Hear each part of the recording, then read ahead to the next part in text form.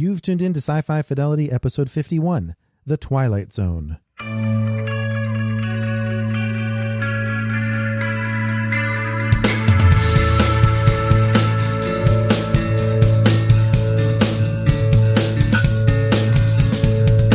Well, welcome back, everybody. It's Mike and Dave with you again, and we're here with a follow-up to our discussion last week, of course, the genre anthology series. Had to talk about The Twilight Zone, and it's getting a lot of buzz, Dave, considering it's on CBS All Access. I'm wondering if this is actually working out pretty well for that subscription service in conjunction with Star Trek Discovery. You know, I'm really torn about the whole concept of CBS All Access. I understand they've got to make money, and now to get subscribers on board, they've got two pretty major series to entice you. Right, and this one was released kind of interestingly. The first episode came out on YouTube and other digital platforms for free before, or actually it was on the same day that it released on CBS All Access. I guess to entice people to at least sign up for the 30-day trial to get the first and second episodes, which both released on April 1st. And then the April 11th episode would come later for those who were enticed by those first two. Now, we're going to talk about the first two, which happened to be my favorite of the four that were released to press for advanced screening. And so I am happy to say that the two we're going to be talking about are good. The third one, not so much. I actually had to review that one for Den of Geek. We'll talk about that a little bit in the spoiler zone. But I want to mention up front, Dave, that we're going to be talking about The Comedian. I think there's some disagreement as to which one is episode 1 and which one is episode 2. We're going to be talking about The Comedian outside of the spoiler zone since it was released on YouTube. And then the other episode, Nightmare at 30,000 Feet, will be in the spoiler zone, as will our commentary, very brief, on the episode that just aired a few days ago, Replay. All right, well, at least they didn't do what the History Channel did to me when I was covering Vikings in I think, season 5, where they put the wrong screener up. And yeah. I had actually posted a review for what turned out to be the season finale when there were actually still 2 episodes to go. I don't know if you recall, I had to get you to pull it down. Yeah, that happened to me with Counterpart once, where they said that the air date was a week before it actually was on the press site. But yeah, that's the pitfalls. I do think that because The Comedian did come out in early release, I'm going to call that episode 1 and Nightmare at 30,000 Feet as episode 2.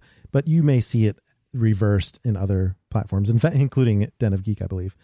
But I liked these two, David. Did you enjoy the ones that we saw? Did it give you hope that we were going to have some other good ones in the future to enjoy? Well, you know, it's funny because if you recall when we were talking, and I was a little bit concerned that these were just rehashes of Rod Serling era Twilight Zone episodes. And you reminded me that, well, Jordan Peele is trying to present an homage to the original Twilight Zone. And I really understand this from Wayne's perspective, as he's told me about trying to get his sons, who are teenagers, to watch the original Star Trek.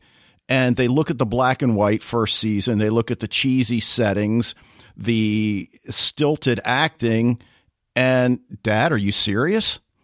Yeah. So I understand wanting to redo and revisit these outstanding episodes for a contemporary audience.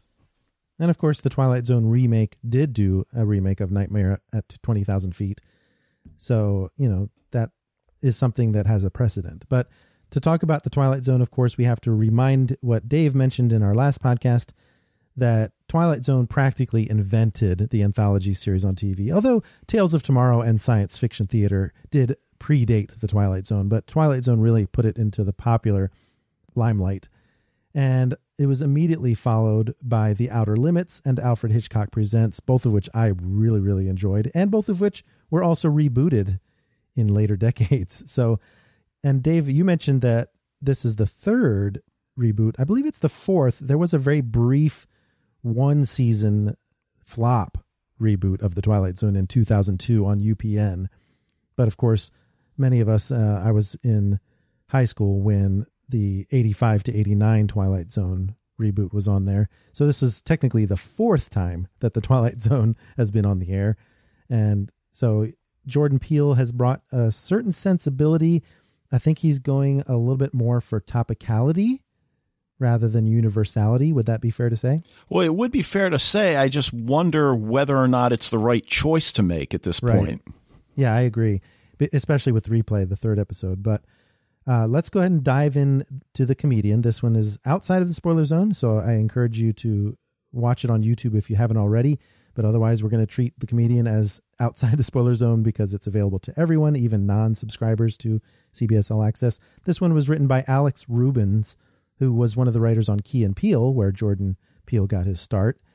And it actually does have very much a flavor of the Twilight Zone original. And I think it really set the tone for what this series might be. And I was actually quite pleased, especially since it starred one of my favorite stand-up comedians and actors from Portlandia, Kumail Nanjiani, who played Samir Wassan in this one, the political comedian. Oh, okay. He was familiar. I didn't watch very many episodes of Portlandia, but he certainly was familiar to me. Yeah, he popped in every now and then. So did a lot of people. But, this character, Samir Wassan, is a political comedian, and he's got this tired joke about the Second Amendment that doesn't seem to really fly with his audience.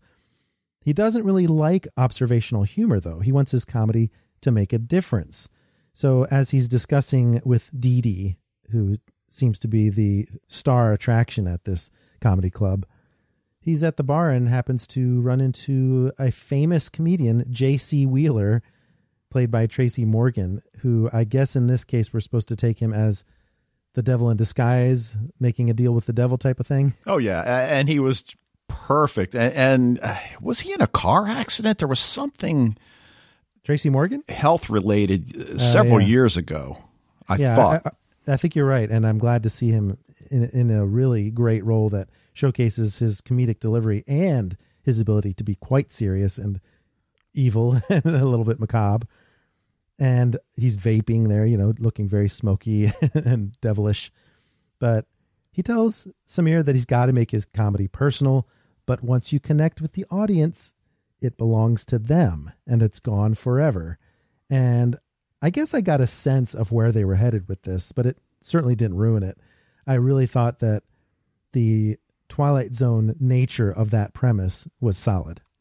Well, like you said, I had a sense that I've been here before, but I really like the way things played out. And obviously we'll talk about that.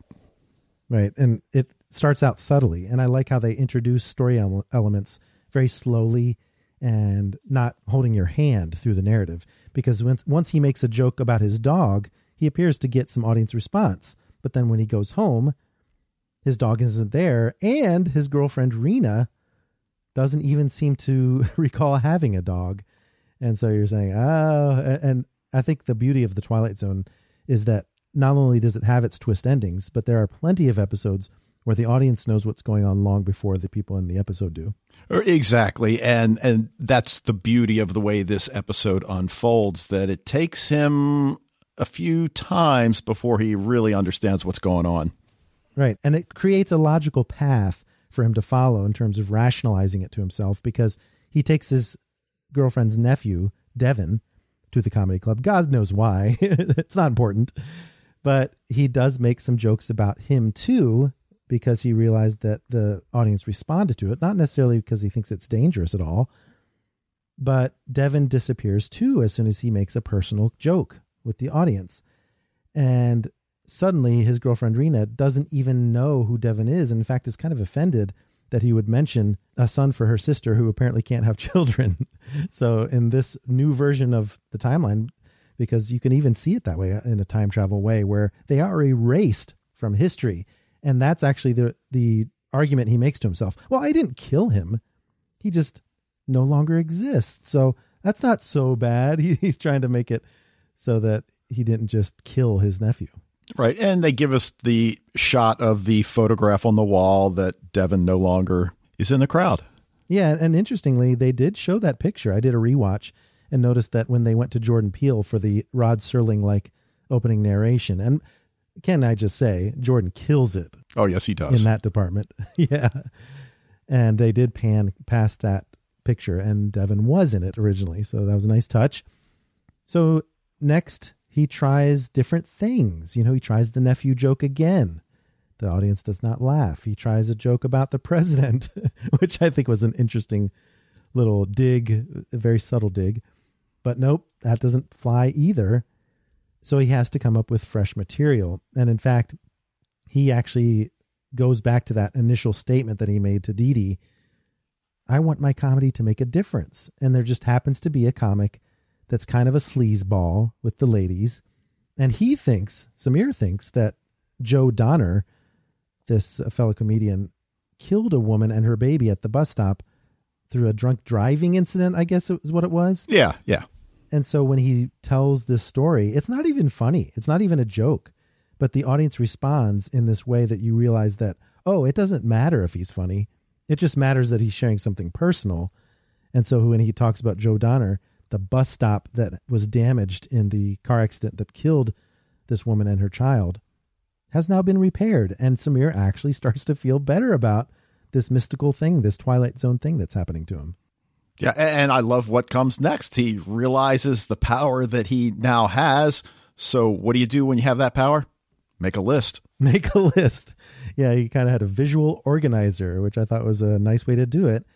His social media following skyrockets. And I do think that there is a theme, a sub-theme, if you will, about social media and the importance of personal image and caring about what other people think of you, because sharing that personal side of you is what we do on social media, and what is the cost of that, I think, is a message that comes through quite strongly and effectively as well, don't you think? Oh, no question. Yep. And so, okay, you took care of Joe Donner. He was a sleazeball. How about taking care of a bully that murdered his fiancée that he recalls from his younger days, or Coach Keller, who molested children? He remembers that story from when he was in school himself and what a creep that guy was. And it works. It's doing great. And I think he was on the right track. You know, the Twilight Zone never works out that way where they stay on the right track. But, you know, he had a pretty hefty list that could have lasted him quite a long time if he had parsed them out one at a time. Right. But you know what I really love is that even though he figures out what's going on, he understands his power, he still begins each set with the gun control, the Second Amendment shtick. But what's funny about that, and I agree that that's a good touch, but he doesn't try. Like, he literally will start the routine with, so the Second Amendment starts with a well-regulated, and then stops. Right. He knows it's going to bomb. Yeah. He just wants to test the waters, I think. But I also like that he tests something. He saw a guy on the bus with a bunch of swastika tattoos. He tries to say, oh, I saw this guy on the bus. He was a neo-Nazi, so that was interesting. And the audience does not respond because it's not personal, right?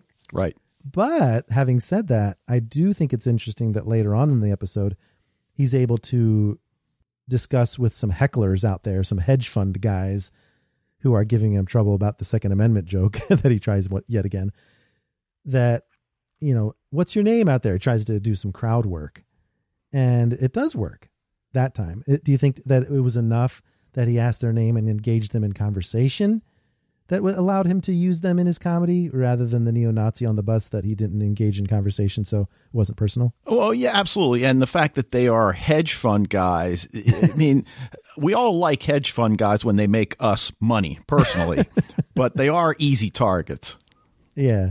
And that was great because it just shifts history around. And I like that from the time travel perspective, where the hedge fund guys, there's 3 of them.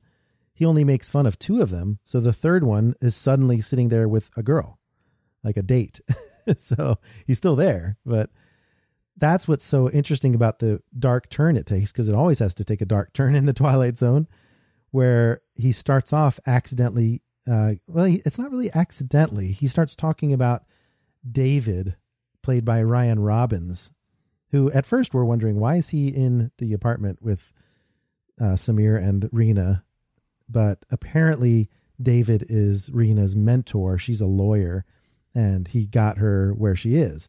But they don't say that up front until Samir uses him in his comedy and he disappears. Do you think that kind of increased the effectiveness of the shock that occurs later?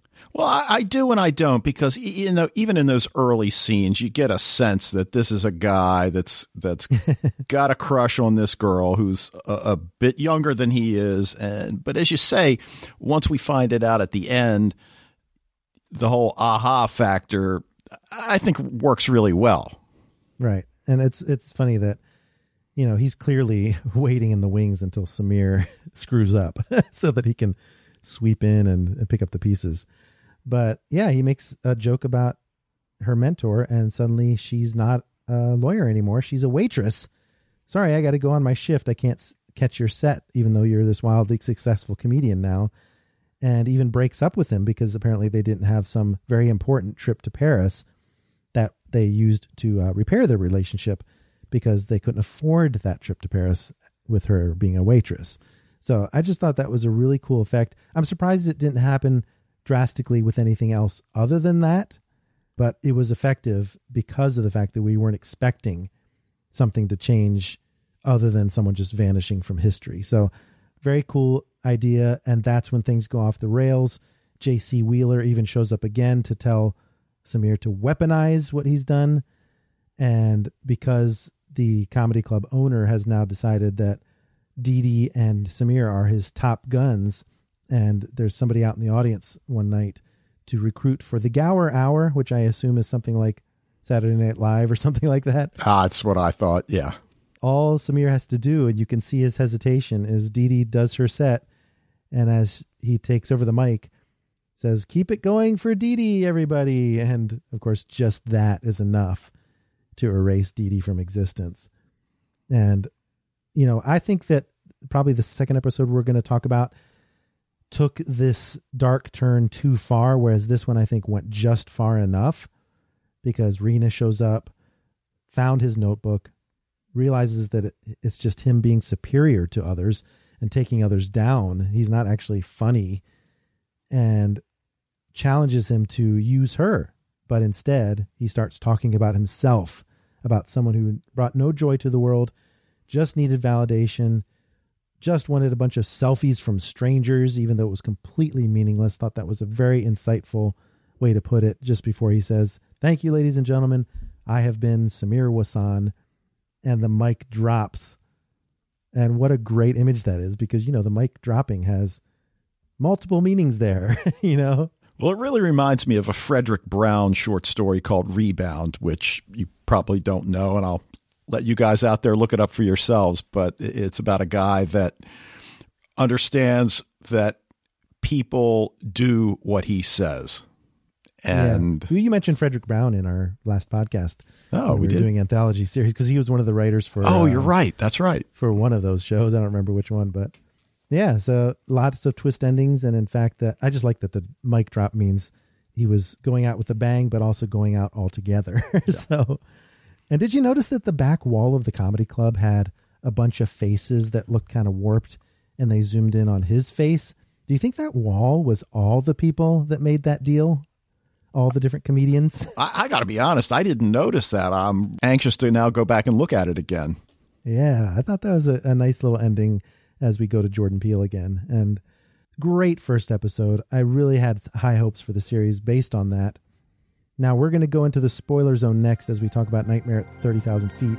Some people may have already caught this episode, but it's in the spoiler zone because it's only on CBS All Access. And we're going to talk about some of my misgivings, mild misgivings, about the show when we get back from the break.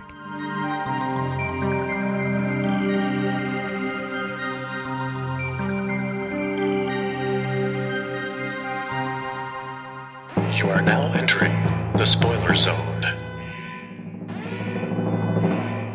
All right, Dave. So Nightmare at 30,000 Feet is an homage to the original Nightmare at 20,000 Feet, which of course was the episode I mentioned last week where William Shatner saw the creature on the wing and couldn't get anyone to believe him.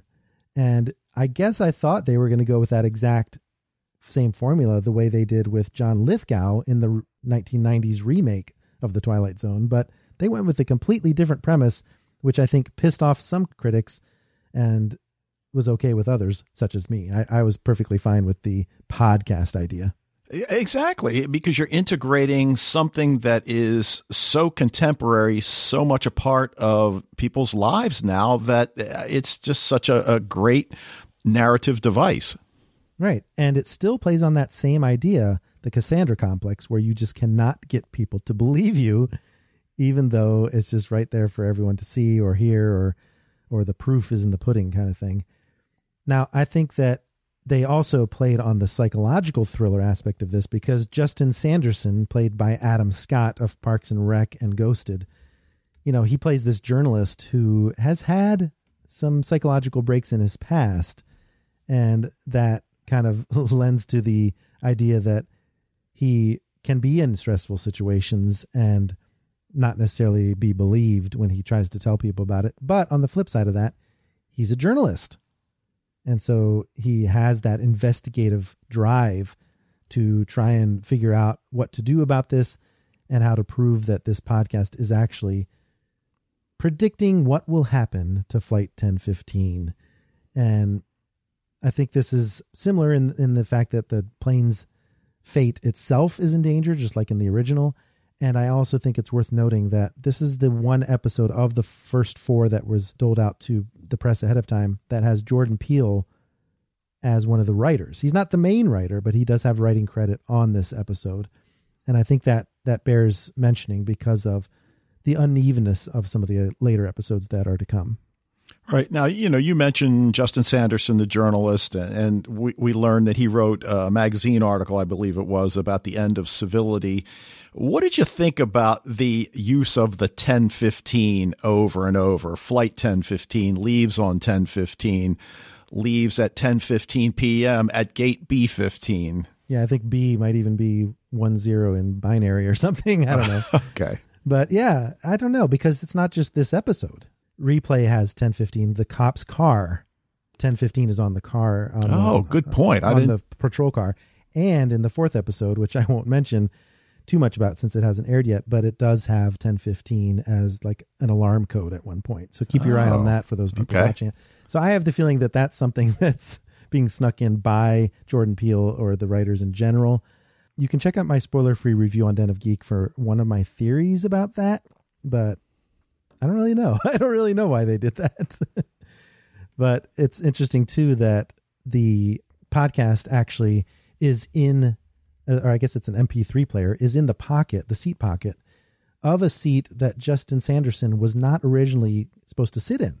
He had a first-class seat, and he gave it up to an Arabic family who was having trouble because I think they didn't pay for enough seats for their child. They couldn't sit in their lap or something like that. Yeah, right. So that was interesting that he wasn't originally supposed to sit there, and I'm not sure what they were going for there, but it was an interesting little twist that he ended up in coach because of being civil. You talked about the end of civility, his magazine article. So they do play with that a little bit. The fact that they're headed to Tel Aviv means there are some Arabic people on board, some Sikhs on board, and I do think they want to play a little bit with the topicality here as well, where some judgments are being made about people's race and their level of dangerousness based on that. So it's subtle, and I think they did a good job of that in this one.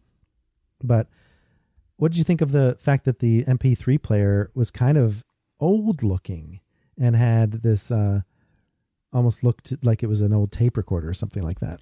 Yeah, I'm not really sure what to make of that. On the one hand, I think they want us to question time. Mm-hmm. When are we? Right. I feel like I'm talking about dark now. But yeah, that's what I liked about it, is the fact that it is old technology. Just like in Replay, the episode that comes third, they have an old camcorder in that one. So I just thought, I don't know, just an interesting touch. I don't know if it means anything. But another touch that I have to mention up front is that right away, any X-Files fan is going to notice that the captain of the flight is Krychek, Nicholas Lee. And there were a couple of different notable Canadian actors in this episode and others based on the fact of it being filmed in Vancouver, I'm sure. Well, and I'm looking at a photo that you brought me back from a convention of Nicholas Lee from Continuum days. Yeah, that's right. That's right. And of course, we know him from Travelers. He's in Travelers too. So I always love seeing him, of course. But the first thing that we notice about this podcast, the tragic mystery of Flight 1015, is that it takes Justin a while to figure out that it's talking about his flight. He just picked it up out of curiosity. And it isn't until the podcast mentions that Flight 1015 first had problems when a bird struck the engine at 10:21 p.m.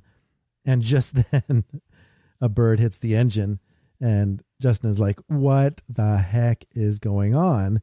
And they drop little hints now and then as to what might be happening. I'm sure there are some people that said they saw the ending coming, but I certainly wasn't sure, other than a vague sense of suspicion, when Justin goes to a seat towards the back and Joe, an ex-pilot, confirms that yes, it was a bird that hit the engine. But this Joe guy, he was dismissed from his job under mysterious circumstances, but he also asked for Justin's autograph in the airport. So this weird connection that they have seems to go beyond just the weird self-fulfilling prophecy that this podcast creates. Yeah. Oh, yeah. No question. I mean, and it's one clue after another. And again, I can't help but go back to the title of the magazine article he wrote that dealt with civility. And what must the rest of the passengers be thinking as this nut won't sit down and leave the personnel alone? Yeah. I mean, obviously it's going to cause stress regardless of what Justin thinks about this podcast, but he thinks that he can avoid it somehow. He's even taking notes like a journalist. So when the podcast says that the pilot's last words were "Good night, New York," and that the flight disappeared at 11:15, not only does he now know that they're working on less than an hour now to solve this problem, but he thinks that just telling the pilot, Nicholas Lee, not to say "Good night, New York" is going to be enough to avoid this fate that the podcast is saying lies in store for them. But of course, that exact thing, when he tells Captain Donner not to say "Goodnight, New York," why do you want to say that? Well, because, we're going to crash, so that the plane won't crash. That's when the air marshal puts zip ties on Justin and confines him to his seat to avoid the panic of the crew and that he might be endangering others. So I just think it's interesting, the self-fulfilling prophecy angle of this, especially since the podcast seems to mislead Justin at times, talking about Russian operatives on board.